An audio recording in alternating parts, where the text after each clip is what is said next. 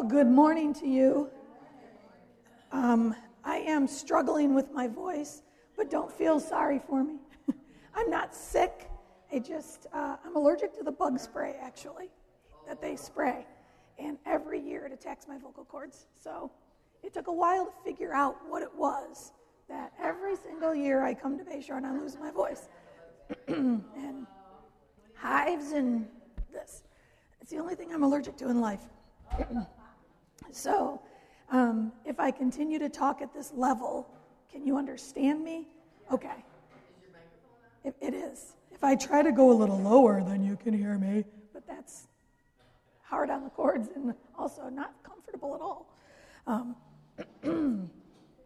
So if you need a booklet for note-taking, you will find it over there. We've been looking at the book of Genesis, learning some things about some of God's good people and the bad, the ugly that sometimes catches us up. And so today we're looking at Rachel and Jacob and Leah, and Rachel in your booklet is spelled wrong from the Rachel in the Bible. So I apologize for that. I don't know how that escaped me, but it did. So the second A is not in there if you need to know exactly how to spell her name. In the Bible, it's just Rachel. So I want to make sure I say that. Psalm 127:1, as you see here, says, "Unless the Lord builds the house, its builders labor in vain." For today, we're talking about rebuilding the broken. What happens when God's good people experience brokenness? What happens when things are so broken we feel like the pieces are just scattered everywhere? How do we bounce back from that? So we're going to open in prayer, and then we'll continue to dig on in. Father, I thank you for today. Again, we just are so passionately grateful for Bayshore Camp, and a place that consistently allows opportunity for your Son to be introduced, for your Son to be preached, and for your Son to be glorified. And we're grateful that we can do that in so many different ways here, through teaching, through preaching, through singing, through fun, through rest, through conversation, and so much more. And so God, right now, this time has been set apart to be taught by your word. Holy Spirit, we're grateful you're here and we desperately need you. And so I would ask that all of our hearts would be wide open to what it is that you want to teach us.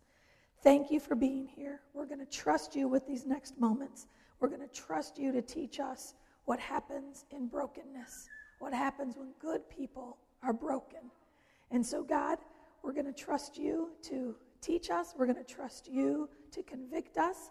We're going to trust you, Lord, that your word will correct us, that it will train us up in righteousness, that it will rebuke us, and that, as we've said, teach as well, because we need it.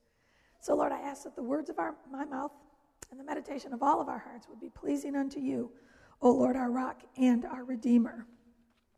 So, with me, would you please help me say, Humpty Dumpty sat on a wall. Humpty Dumpty had a great fall.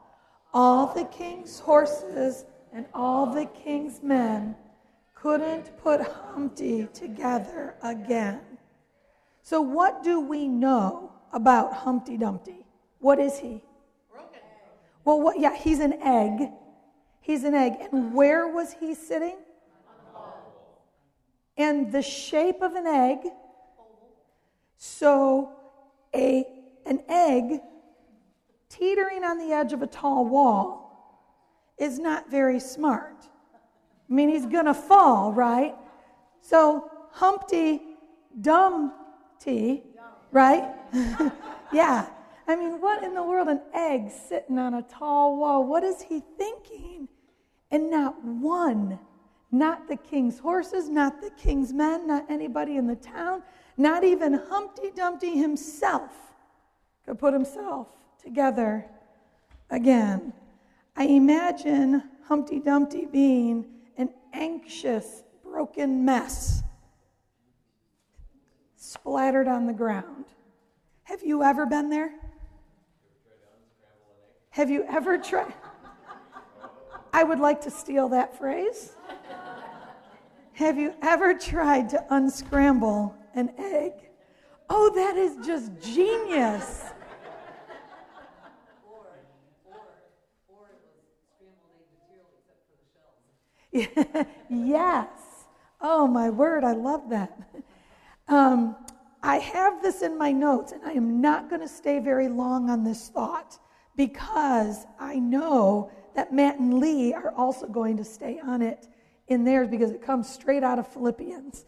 But for our purposes today, it fits. And some of you aren't, maybe you go to the next Bible study, so we have to mention it. But there is a little nugget, just a treasure trove of a little phrase found in Philippians chapter 4, verse 6. And it's one of those things that in God's word, he is so plain and he is so easy to understand, but his followers get so confused sometimes. And Philippians 4:6 starts like this. Do not, are you confused yet? Or do we understand what that means? Do not be anxious about anything. In our home, we have the anything, everything things. Maybe you haven't heard these in your home, but he gets to do everything and I can't do anything. Right? Is that a true statement? No, it's not. I mean, it's true that they say it, but it's not a true statement. What about the everybody, nobody stuff? What about that one? Everybody is doing it, and nobody likes me. Right? The everybody, nobody, everything, anything things. You see, God created the anything things. He's so absolute. Let your yes be yes, let your no be no, right? He doesn't want lukewarm. He'd rather have you hot or cold. Because what happens if you're lukewarm? Do you know what it says in Revelation? He said he'll spit you out. Now, we use spit, but do you know what that translates to? Vomit. How many of you are not concerned about being the vomit of God? I mean, that would concern me. I don't want to think about that. Because what do we know about vomit? It's disgusting. It stinks. It reeks. It's gross. In your homes, you probably fight over who cleans it up, right? Like, who wants that around? So, do not be anxious about anything. God understands humanity. God put in his word for his children to read directives and commands and ways for us to live because he knows what we're going to struggle with. And so when he says don't be anxious, he knows that that is something that is going to cause some brokenness in our lives. And so we're here today to look at rebuilding the broken. And we're going to see how anxiety might sometimes play a role in that in our lives. So, do not be anxious. The word anxious, broken down into its original context, is to be troubled with care. To be troubled with cares. Are you troubled with cares? What did we see yesterday on refocusing the confused? In this world you will have trouble and tribulation. But take heart. I have overcome the world, is what Jesus says. Brokenness. We're going to break that down into two words today, too, in regards to Rachel and Leah and their connection with Jacob. What we have are two desperate and disappointed people. They are desperate and they are disappointed. Desperate, what does that mean? It means to be reckless from despair, reckless from hopelessness. And disappointment occurs when your hopes are dashed. Disappointment comes when your hopes are dashed. So hopeless is brokenness. Rachel was broken when desperate and disappointed unexpectedly landed in her life. So we know that Isaac had 2 sons. They were twins, Esau and Jacob. And we knew that Isaac and Rebekah played favorites. And that's the confusion that we talked about yesterday. So today, Jacob has left home because his twin brother wants to kill him. It's a murderous plan. And that's where the favoritism, that's where their confusion landed them. To the point where 2 brothers hated each other so much that one wanted the other one dead. And so Jacob leaves his home and he goes to his mother's hometown. And he's going to his mother's hometown to get a wife from among his mother's brother's daughters. Okay? Now we already talked about that too in here the past couple of days in regards to marrying within bloodlines was acceptable then. This is what he's supposed to do. So though he's fleeing away from home, he's actually going to a good place. It's where he is going to find a wife. And on his way there, we're not going to look at this hard. I'm just going to mention it. In chapter 28 of Genesis, God clearly speaks to Jacob. They have this, God confronts Jacob, and they wrestle. And God is reminding Jacob of the covenant that is on him because of his father and his grandfather, and that he's the one to be carrying it through. And so God and him have this conversation, and Jacob responds with a vow and then action to back up the vow, to consecrate the words and the vow and the place, and all this kind of takes place there. And so Jacob is moving on, but before Jacob gets to his landing spot, we need to understand that in a rebuilding plan to rebuild the broken, we need to have an understanding of where the brokenness begins. That's not it. What happened to my thing? There it is. Know where the brokenness begins. That's the first rebuilding plan. You see, going backwards is not always easy.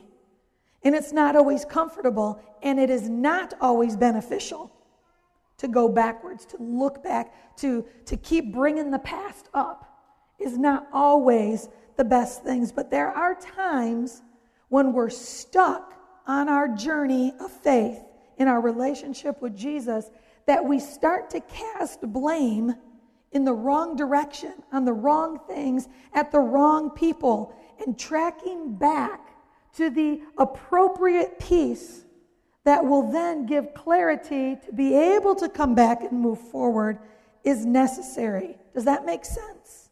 So it sheds light when we seek truth, and then we can rebuild. Well, we don't rebuild it, then God rebuilds the brokenness. Otherwise, we somehow figure out how to make broken our normal. God does not intend. That is not abundant living. John 10:10 says that Jesus says that he came that we might have life and that we would have life to the full, or abundant life. Abundant living is not, let's figure out how to make my normal broken or make my broken normal. That's not God's intention for his people. So when you're driving a car, you have 2 views, sometimes more actually. So you have the windshield, which helps you see ahead. And you have these side mirrors and the rearview mirror that helps you see what's behind. So can you effectively drive your vehicle with only a windshield? No, you really can't. Because looking backwards helps you see maybe what's coming up. And that's what we're doing here. We need to look through the rearview mirror. But you can't also effectively drive a vehicle if you're only gazing in the rearview mirror. That's why the windshield's bigger. Because where you're headed is more important than where you've been. And so knowing where the brokenness begins is crucial. But before we see where Jacob, and we talk and unpack where this began, I want to see where it ends. So we're going to start at where this mess, like where the pile that is left, and then we're going to back up. So go to chapter 30 and look at verse 1. So Rachel sees that she's not bearing children for Jacob, and she becomes jealous of her sister. And she says to Jacob, "Give me children or I'll die." So what we have here is jealousy and unrealistic demands. If you go to verse 2, I'm not going to read this whole thing. I'm just going to land it fast and hard, okay? Jacob is angry with Rachel. In verse 3, Rachel hands over her handmaid. In verse 3, she demands that Jacob sleep with Bilhah. And in verse 4, Jacob marries Bilhah, so now he has wife number 3 and he sleeps with her. And in verse 5, we see that third wife has a son, and now Rachel's relieved because she says, "Ha, that's for me." Then in verse 7, Bilhah has another son. But then in verse 9, Jacob's first wife, Leah, stops bearing children. And in verse 9, Leah hands over her handmaid to Jacob. He marries her. He sleeps with her. Another boy comes. Verse 12, another boy. Verses 14, is there some brokenness going on here? Let's keep going. In verse 14 through 16, we've got these sister wives fighting all over the place, rooted in jealousy. And then Jacob is actually kind of sold for sex here. And then in verse, see, you do not need the magazines at the end of the checkout lane. You don't need to go there. If you want to read about some garbage, would you go to God's Word? Because it's always going to come with promise and the fulfillment of Jesus Christ in it. Don't read junk for junk's sake. We read this because we want to be encouraged that holy God is at work even through the bad and the ugly of his good people.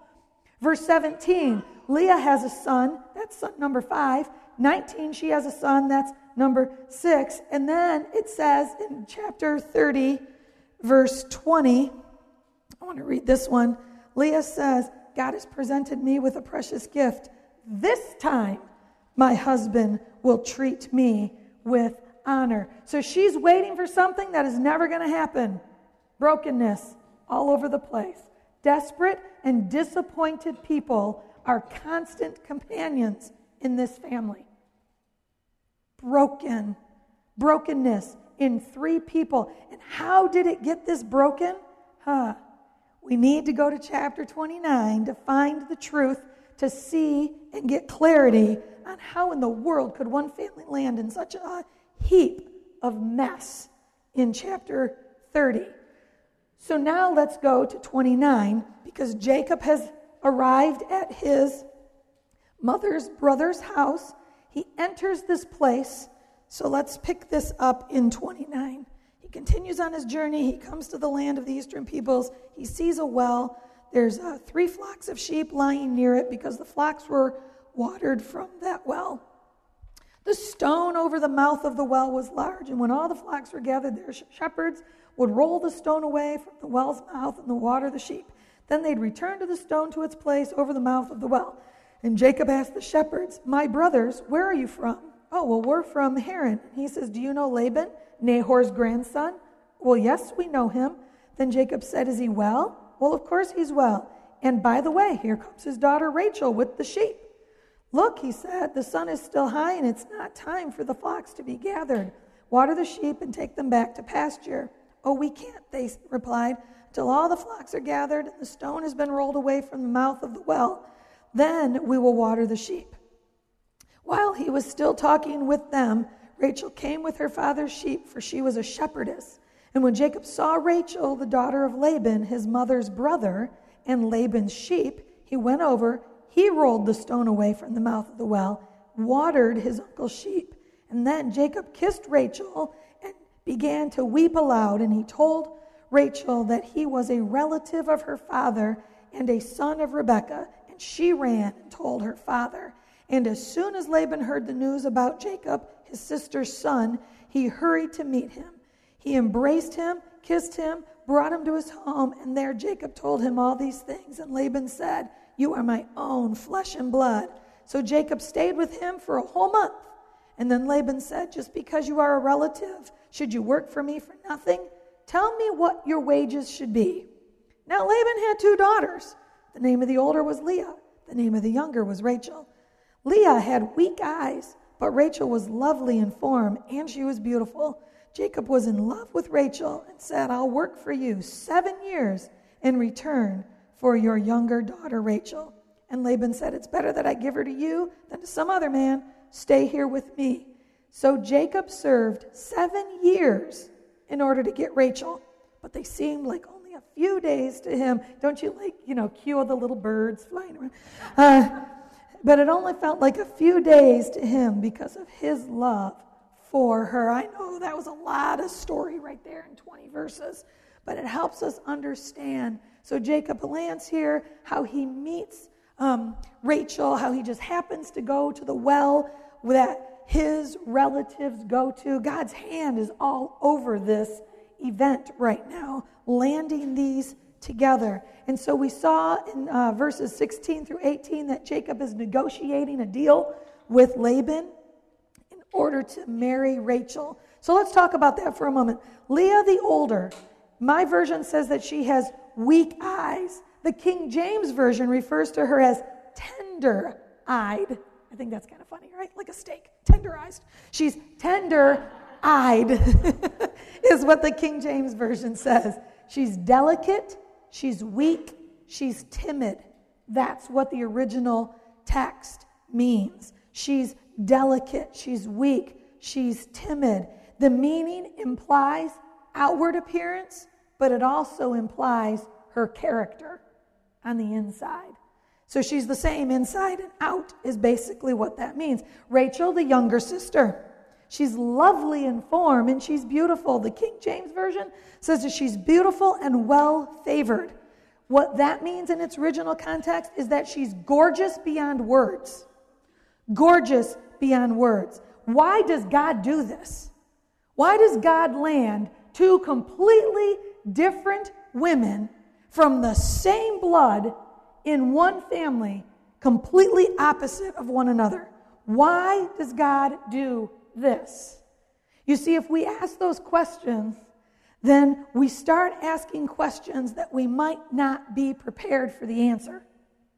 When we start asking questions of God, it's okay to ask questions, but you want to be careful because He might answer you, and you might not get the answer that you're looking for or that you're prepared for. So why does God create 2 completely opposite people? I don't know. Do you remember the bumper sticker years and years and years ago? Some of you are way too young. I think it was like back in the 70s. God don't make no junk or something like that. There's on t-shirts, And so it's true. God doesn't make any junk. Holy God is a good God. Do you know that about your God? Do you know that He is good? If He is good and you look in the mirror and you see no good, then what does that say about a good God? If you're determined that God is good, then how can anybody look in the mirror and see flaws? Because God doesn't do that. He makes us look different. But what's more important? It really is the character that comes out. God is incapable of making a disaster when it comes to creation. He's incapable of that. It's not, can you imagine if a little hill was next to Mount Everest? And the little hill looked at Mount Everest and said, "How come God made you so tall? Why did God make you where everybody wants to come and climb on you? How come God made you on more posters than me?"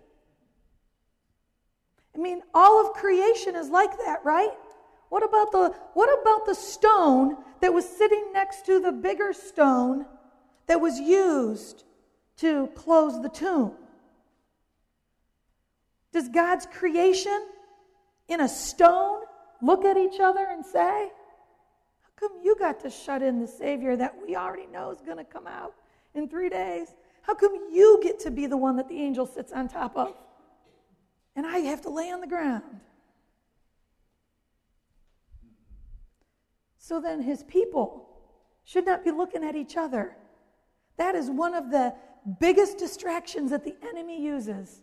When we have eyes on each other, wondering why I can't be like her, why I can't do what he does. Why can't I look like her? Why does she have to have this? Why is he allowed to always just not, he can eat whatever he wants and he doesn't gain a pound? Why? We get stuck looking at the things that we shouldn't be looking at. Human eyes get skewed. Human eyes notice weak, fair, lovely, beautiful, gorgeous. Elsie Johns, 4'9" tall. She was my preacher when I was a little girl.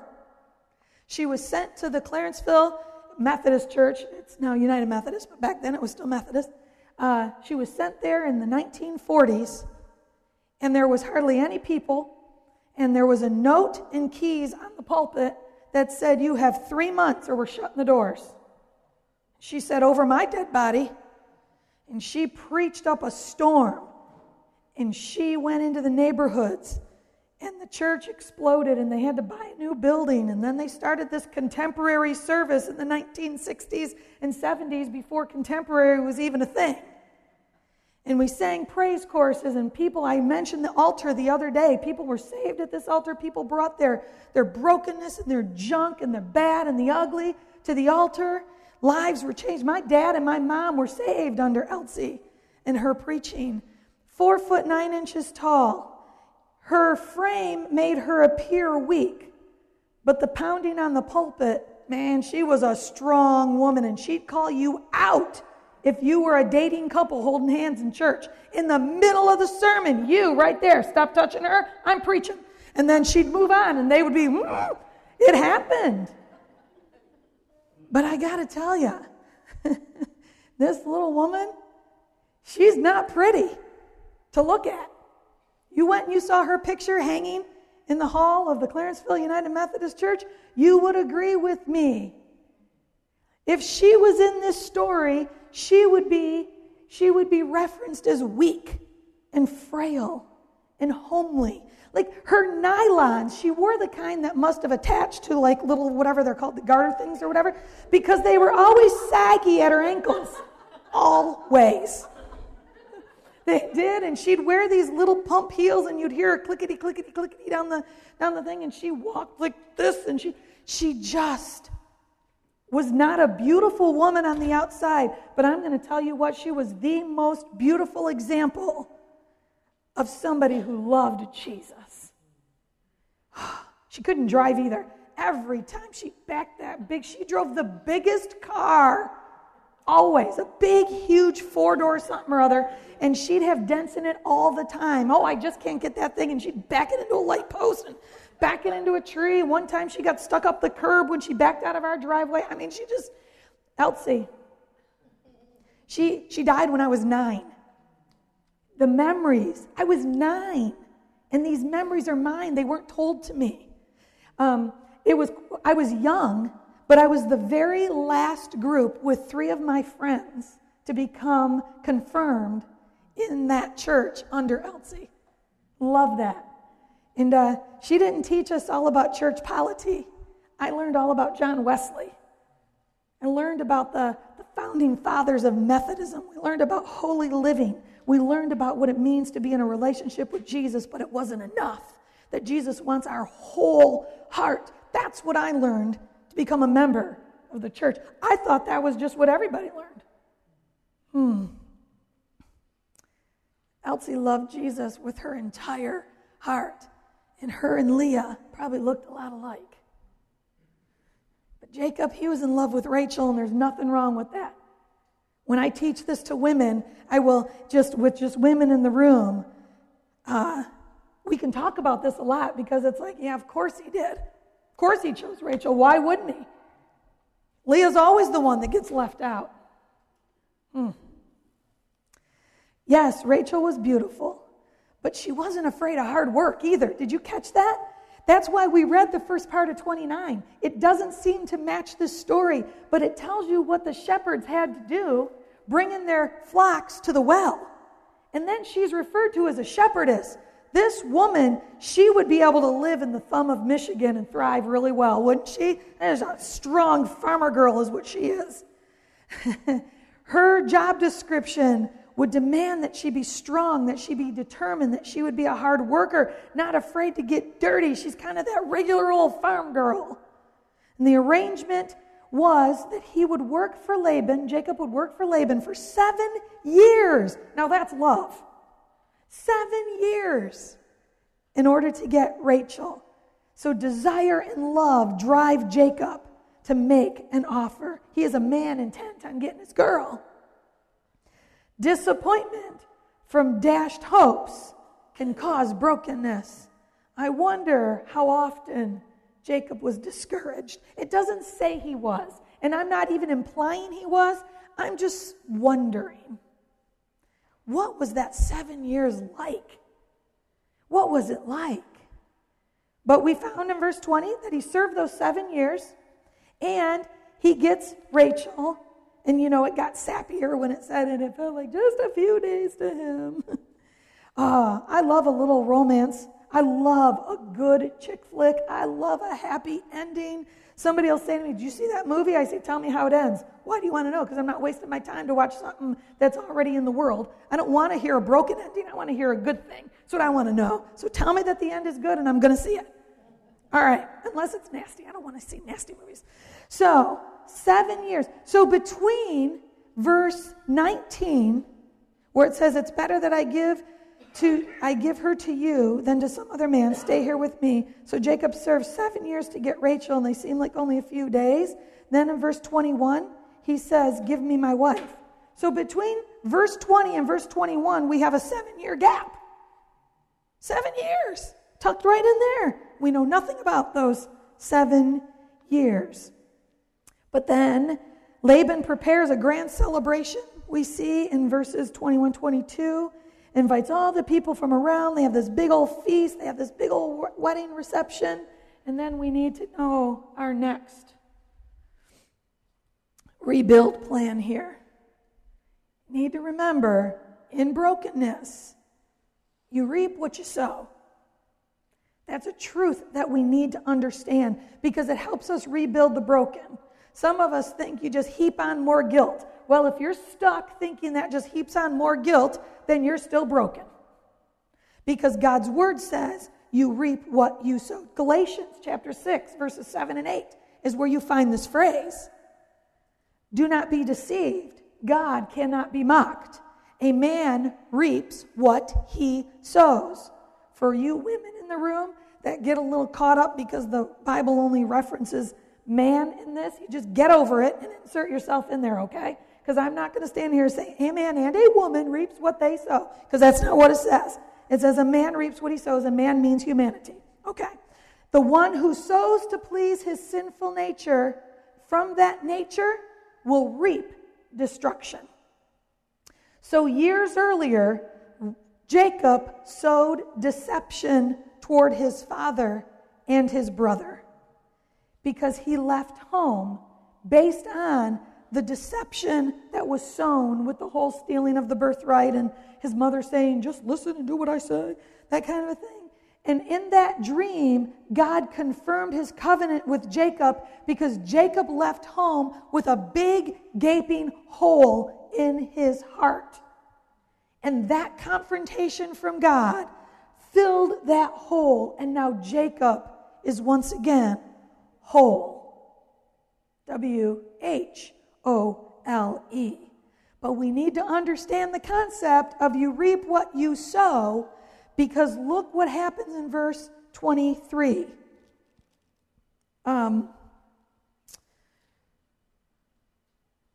When evening came, Laban took his daughter Leah and gave her to Jacob, and Jacob lay with her. Laban also gave a servant girl Zilpah to his daughter as her maid servant. And when morning came, there was Leah. And Jacob said to Laban, "What is this you have done?" Catch the next two words. To me. Where's Jacob focused? I served you for Rachel, didn't I? Why have you, what's the next word? Deceived me. Jacob, you reap what you sow. God was not playing a sick joke on Jacob.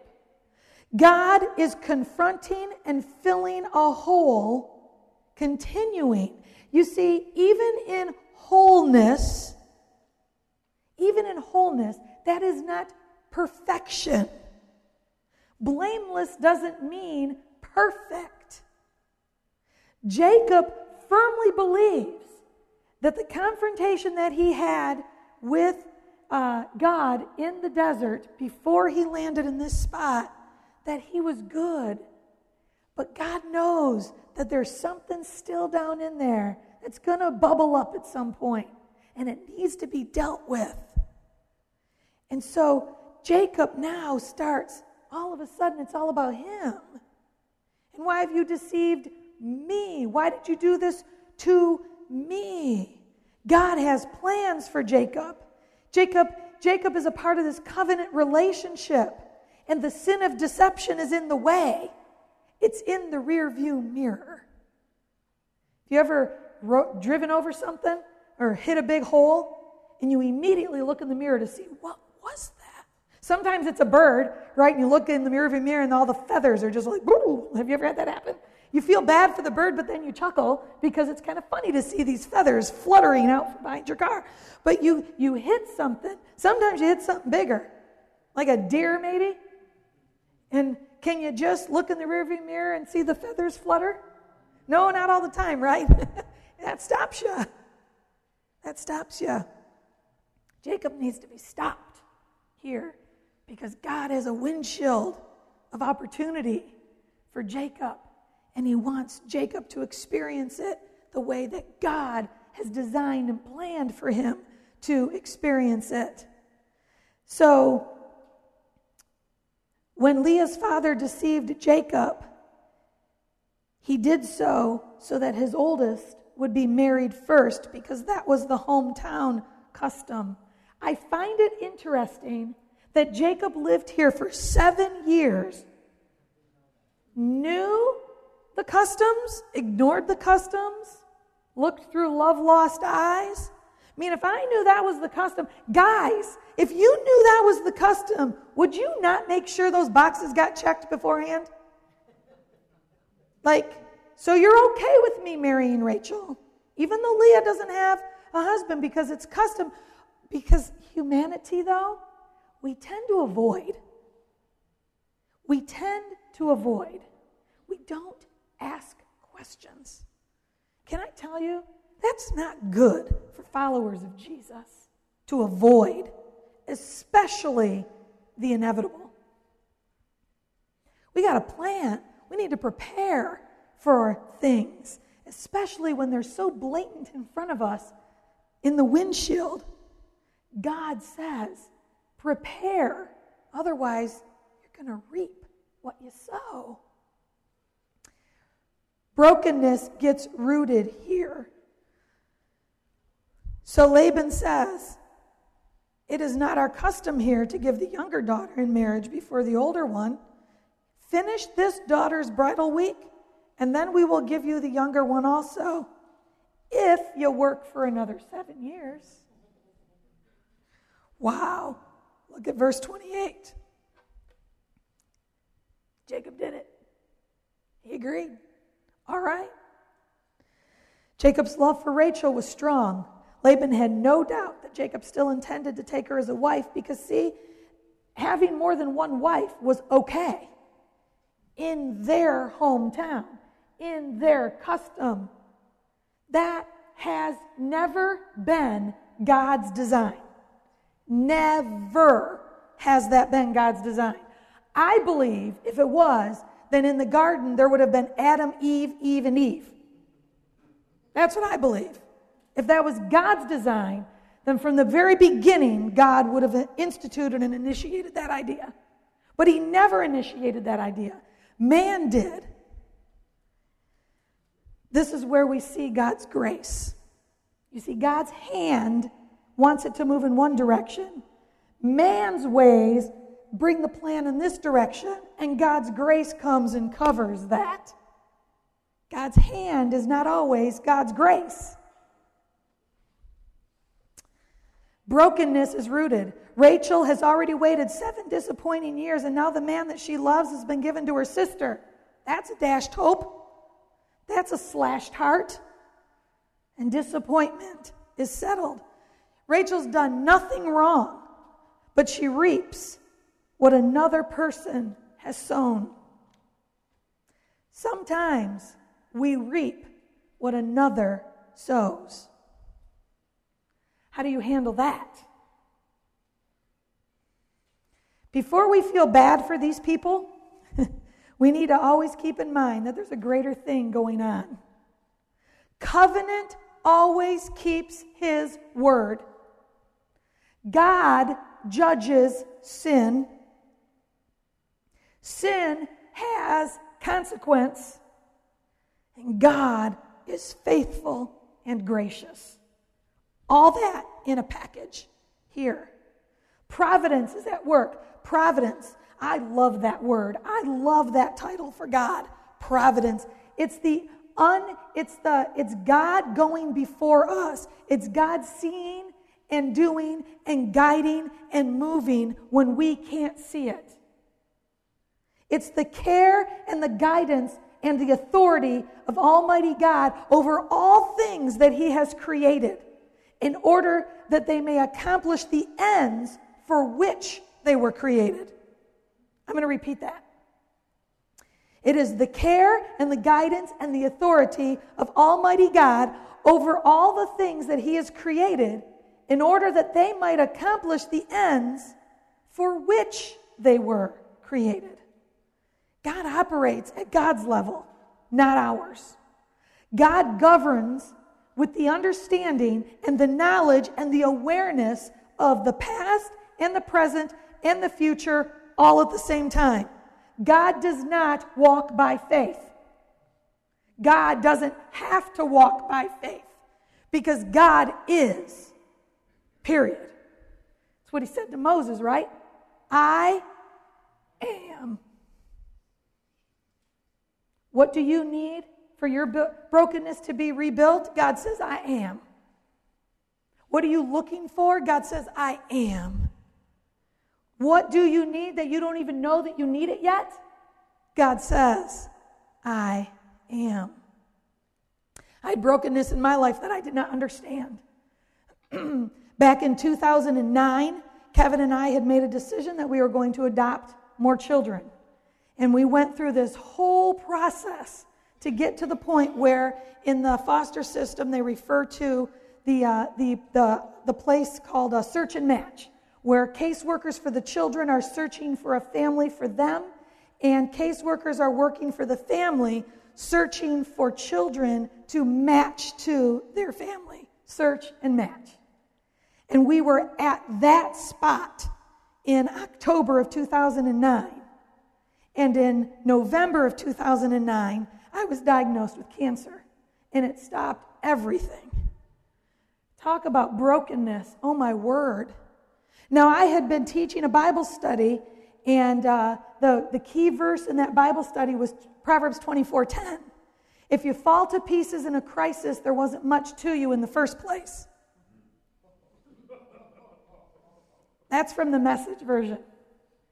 The New International Version says, if you falter in times of trouble, how small is your strength? The Message version is a little more in your face, and I'm a little more in your face kind of person. My husband calls me a bulldozer sometimes. And And so if you fall to pieces in a crisis, there wasn't much to you in the first place. That's pretty plain, isn't it? And Kevin and I decided we were not going to fall to pieces in the midst of this crisis and in this brokenness. We knew that it was the hand of God that brought the adoption option into our family. We knew it. We knew it with all of our being. And we said we're not going to ask questions that get us stuck. We're not going to ask why. We're not going to ask how. We're not going to say it doesn't make any sense. We're not going to say God doesn't make sense. We're going to just say, okay. It was last night's sermon.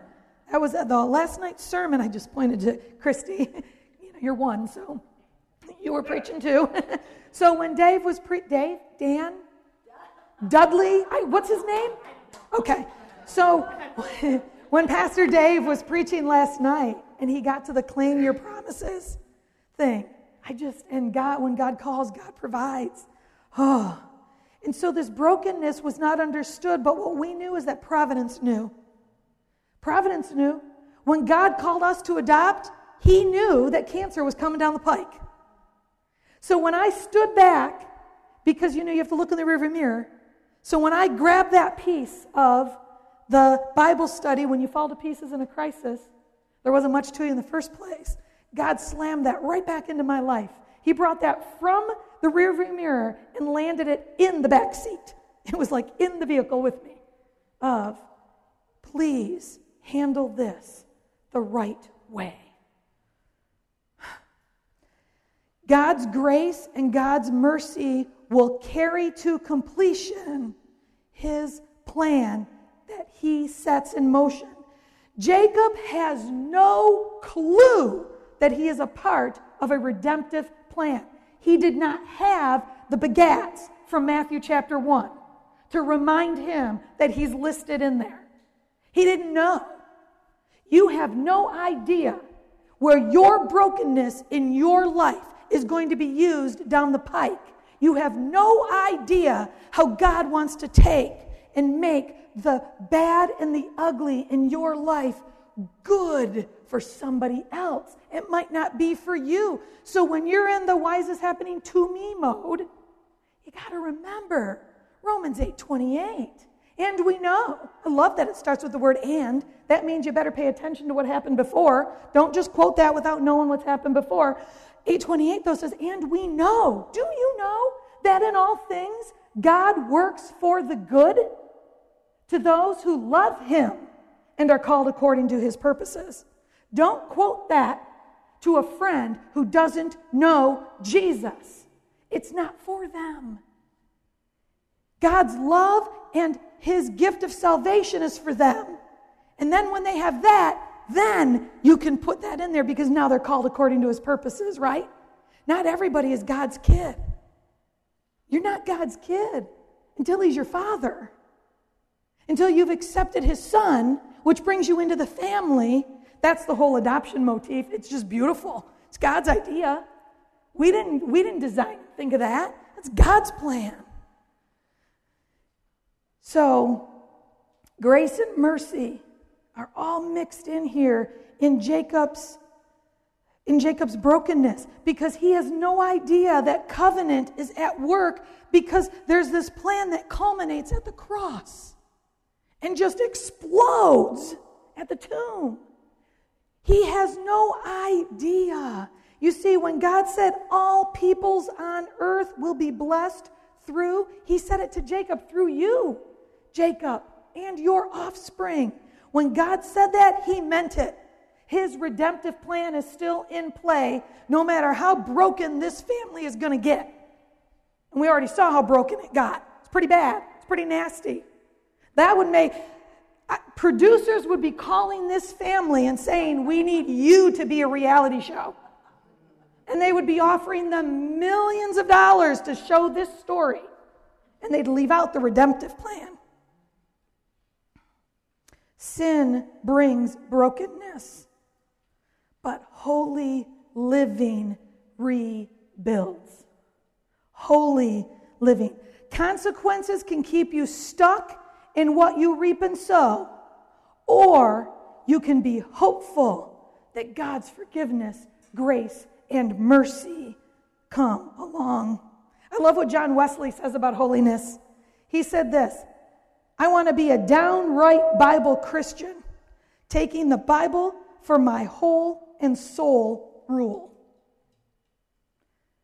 And then he says, to live in holiness of heart and life.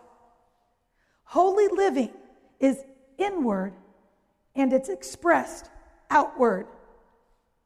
If you tell people that, yes, I understand holiness, yes, I'm living holy, and they see you nasty, backbiting, doubting, anxious, questioning, all the time. I'm not talking about just like moments of weakness. I'm not talking about moments of weakness. I'm talking about a lifestyle.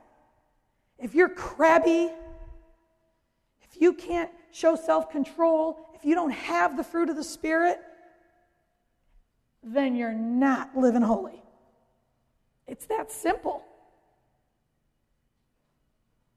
God says, I want your whole heart, all of it.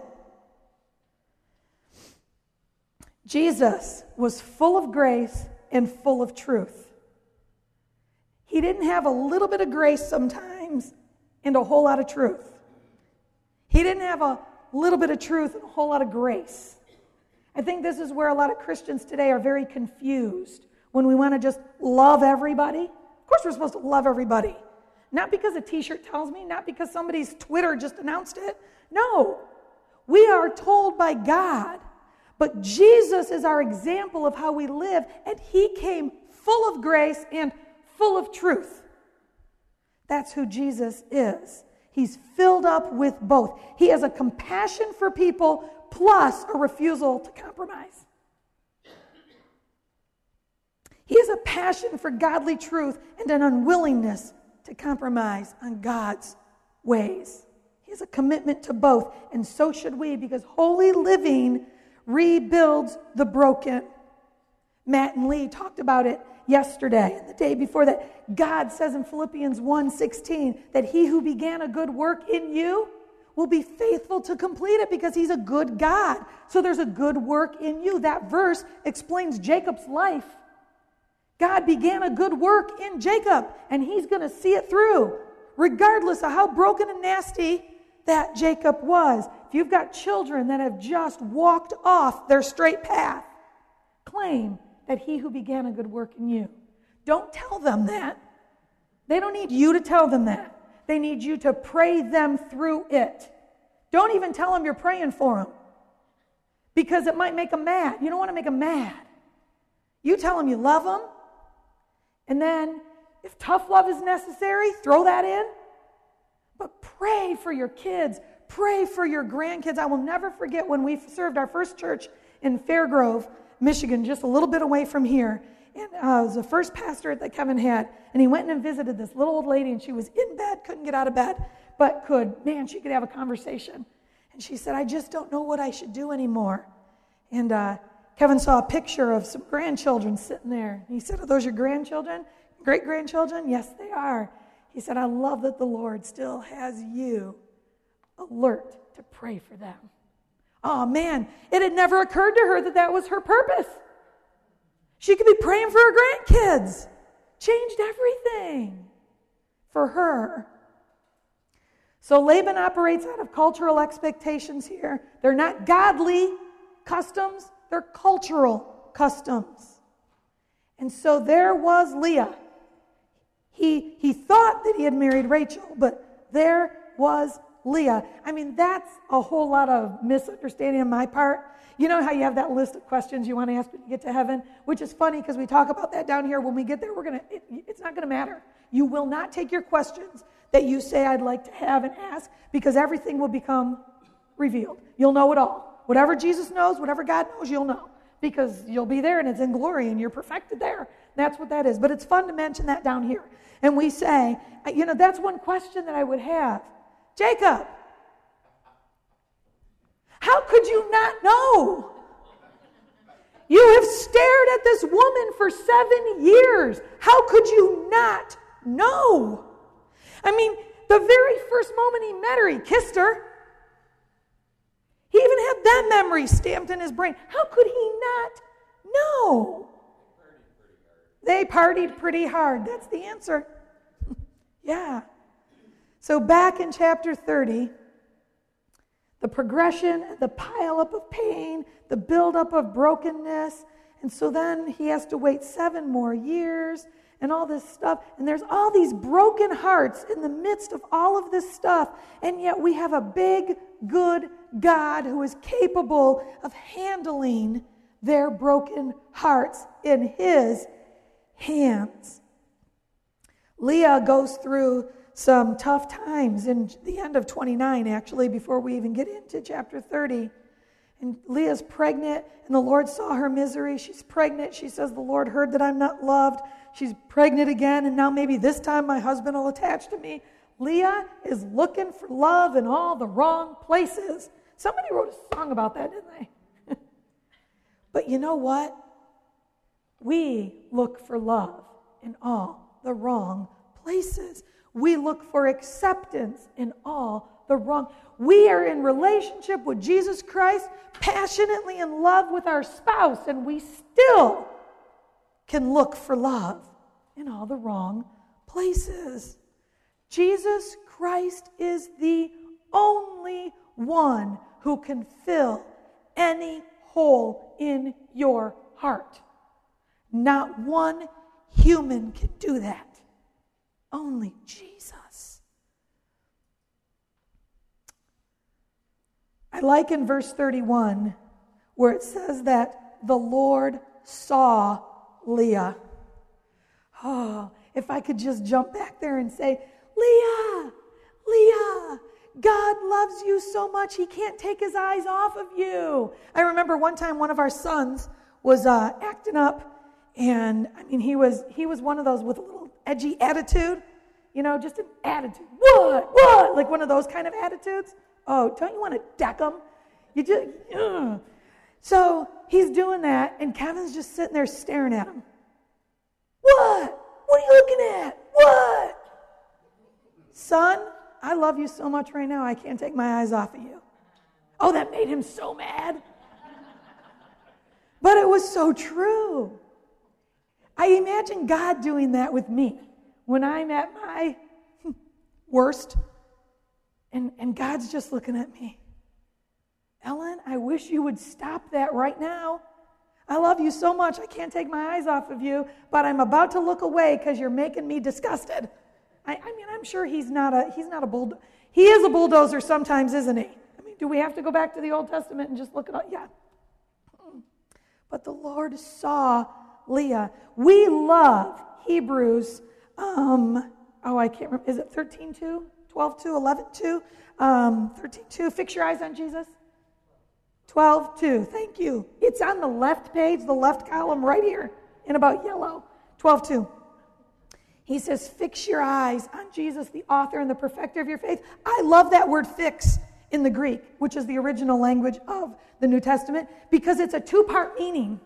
See, when we think fix our eyes, we think fix, right there.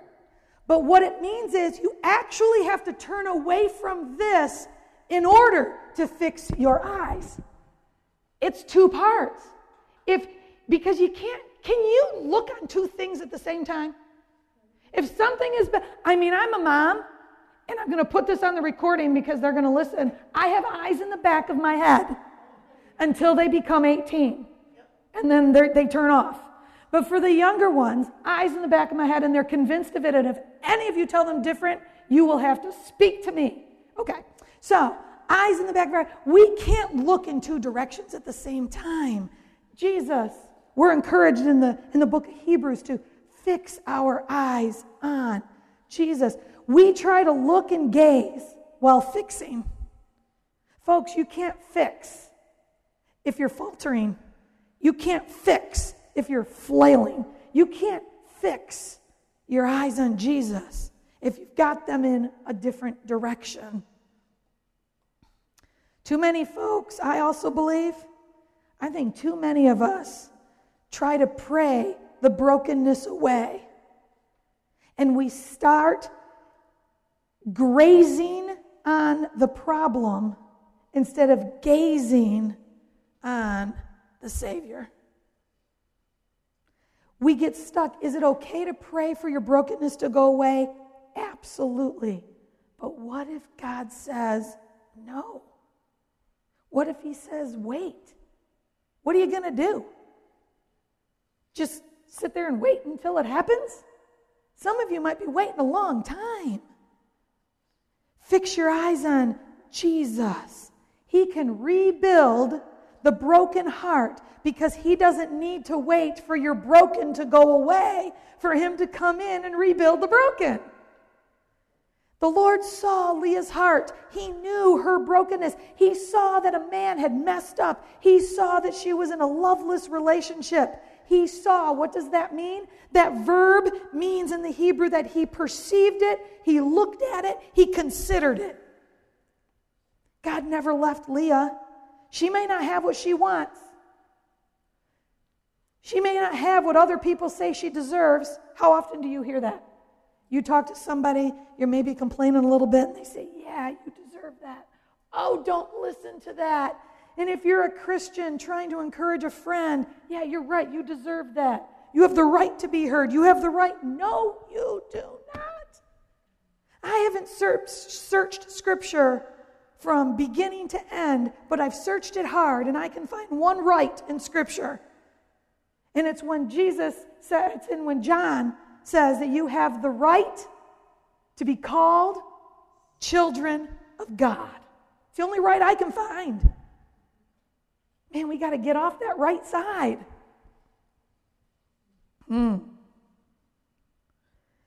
She may not have what she wants. She may not even have what's rightfully hers. But what she does have is what we all have. She has Jehovah looking on her. Jehovah saw her. Jehovah is paying attention to her. Jehovah has considered her and her situation at the same time. What more do we really need? Rebuilding the broken. Oh, we need to trust the Prince of Peace with all our pieces. Humpty Dumpty sat on a wall. Humpty Dumpty had a great fall. All the king's horses and all the king's men couldn't put Humpty together again. I wonder what would have happened if all those people did was introduced Humpty Dumpty to the king himself. I wonder what would have happened to a broken, messed up, can't get them unscrambled. I wonder. So let's say you're that egg teetering on a tall wall. Maybe you're the egg who just got shoved over the tall wall. Maybe you're an egg approaching the tall wall, considering. Maybe you see brokenness. Hasn't erupted yet, but you know it's inevitable. Or maybe you've landed down there. Who do you go to? Do you call all the king's horses? Do you call all the king's men? With your broken pieces? When you have the Prince of Peace, can you trust your pieces, the broken piece, to the Prince of Peace first? Leah got it in verse 35 of 29. She says, now this time I will praise the Lord. This time. Rachel had some broken pieces too, because we find in verse 31 that Rachel is barren. And the same God, the same Lord, the same Jehovah who had eyes for Leah has eyes for Rachel. Jacob is incapable of having eyes for both, but holy God is not. God does not always rescue his children from their hurt, but you are assured that he accompanies you through it all. So we look at chapter 30, we get to verse 22, and 10 boys have now been born to Jacob. Girls are also born, they're just not mentioned, only one. And God remembers Rachel. And This is our other rebuild plan. God remembers, but God never forgets. See, when we say, oh yeah, I remember, it's because we forgot. Don't look in Scripture when it's referred to as God remembers that he had forgotten. That's not what it means. He's incapable. Remember, he knows everything. He's omniscient. He can't forget anything. He's providence. He's got the past and the present and the future in his sights. And so he does not forget. He remembers. God here's another name for God. When it says that God remembers, it's Elohim. Elohim, it's E-L-O-H-I-Y-M. E-L-O-H-I-Y-M. It means the ruling one. So God, the ruling one, remembers Rachel. He desires to be in charge of her life, and he can be trusted. He knows her, and he loves her, and he listens to her. He listens to her. It says in, let me find my verse here, 30:22. God remembered Rachel. Check out this next verb. He listened to her. I like the word hearkened. God hearkened to her. You see, the ruling one, Elohim, turns his ear to her. He's pleased when you cry out to him. But I've been crying for a long time and it seems like he doesn't answer. Oh man, just because you think it doesn't make it true. Just because you feel it doesn't make it true. It's not true. He was aware. He hears. Remember, know what you know about God in the good times. Because when the bad and ugly come, you're going to need to fall on them. So what do you know? Do you know that God listens? Do you know that he is the ruling one? Do you know that he will listen to you? Do you know? Be careful that you first don't tell God what to do or what you think he should do. Share your heart with him. But in a relationship, it's two ways, right? If he listens to you, don't you think that it would just be proper that you listen to him?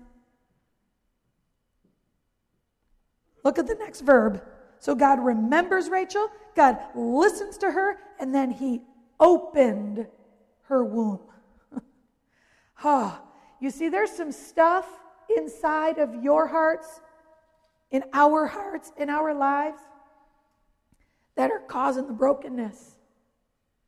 Are you willing to open that up? If you're not willing to open that up, are you willing to trust that God, if he can open a womb, can he not open up what's locked inside of you and burst it forth to bring him glory? What needs to be released in you? The ruling one can open the floodgates. He opens locked doors. He rolled a stone away. He rolled a stone away. And when he rolled the stone away, they saw that the tomb was empty because Jesus was released. Because he's alive. How cool would it be in your life for Jesus to be released inside your brokenness? How cool would it be for him? The tombstone to just be rolled away from that. Imagine what could burst forth out of you for the glory of Jesus Christ because you've chosen to allow him to rebuild the broken. And then God just doesn't leave it there.